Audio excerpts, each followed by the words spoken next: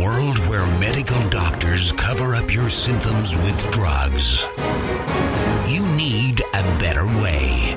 Look no further. You found it. The Freedom from Pharmacy Podcast. The Freedom from Pharmacy Podcast is for information purposes only and should not be considered as medical advice. Always consult a physician when trying to get off a prescription medication. Welcome to the Freedom from Pharmacy Podcast. I'm your host, Brian Showalter. I am certified in holistic nutrition. I am not a doctor, and these claims have not been evaluated by the Food and Drug Administration to prevent, cure, or treat any disease. So if you're tired after eating a meal, there could be numerous things that could cause this. One of these things is the amino acid tryptophan. The amino acid tryptophan is found in foods that contain protein, and tryptophan gets turned into serotonin and melatonin, which can help make you tired. Think of eating turkey on Thanksgiving. And that's one aspect. Another aspect may be if you ate a big meal, your body uses a lot of energy to digest all of that food.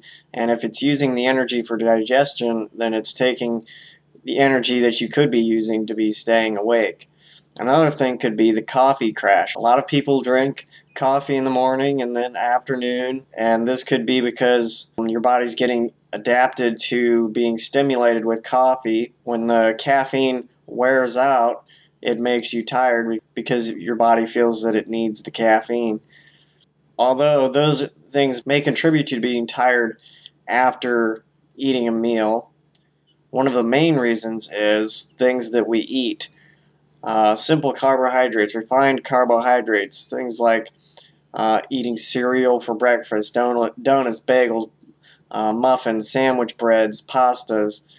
All of these things get broken down into sugar very quickly, and this raises your blood sugar very quickly, and your body has to adapt to that sugar because that much sugar, the body's seeing this as an emergency situation, and it puts out a lot of insulin to knock that sugar down, and your body can overshoot that and put out too much insulin in your bloodstream and cause your blood sugar to go the opposite way into low blood sugar, and that can make you tired.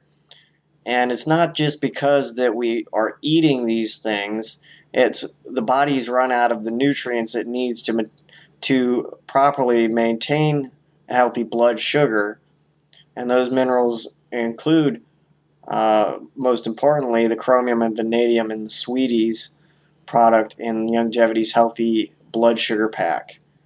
But those are just the two most important ones. There's many other nutrients that are involved in helping maintain a healthy blood sugar balance. Now, it's important that you recognize these symptoms early because this can develop into full-blown diabetes if you are not careful and watch what you're eating.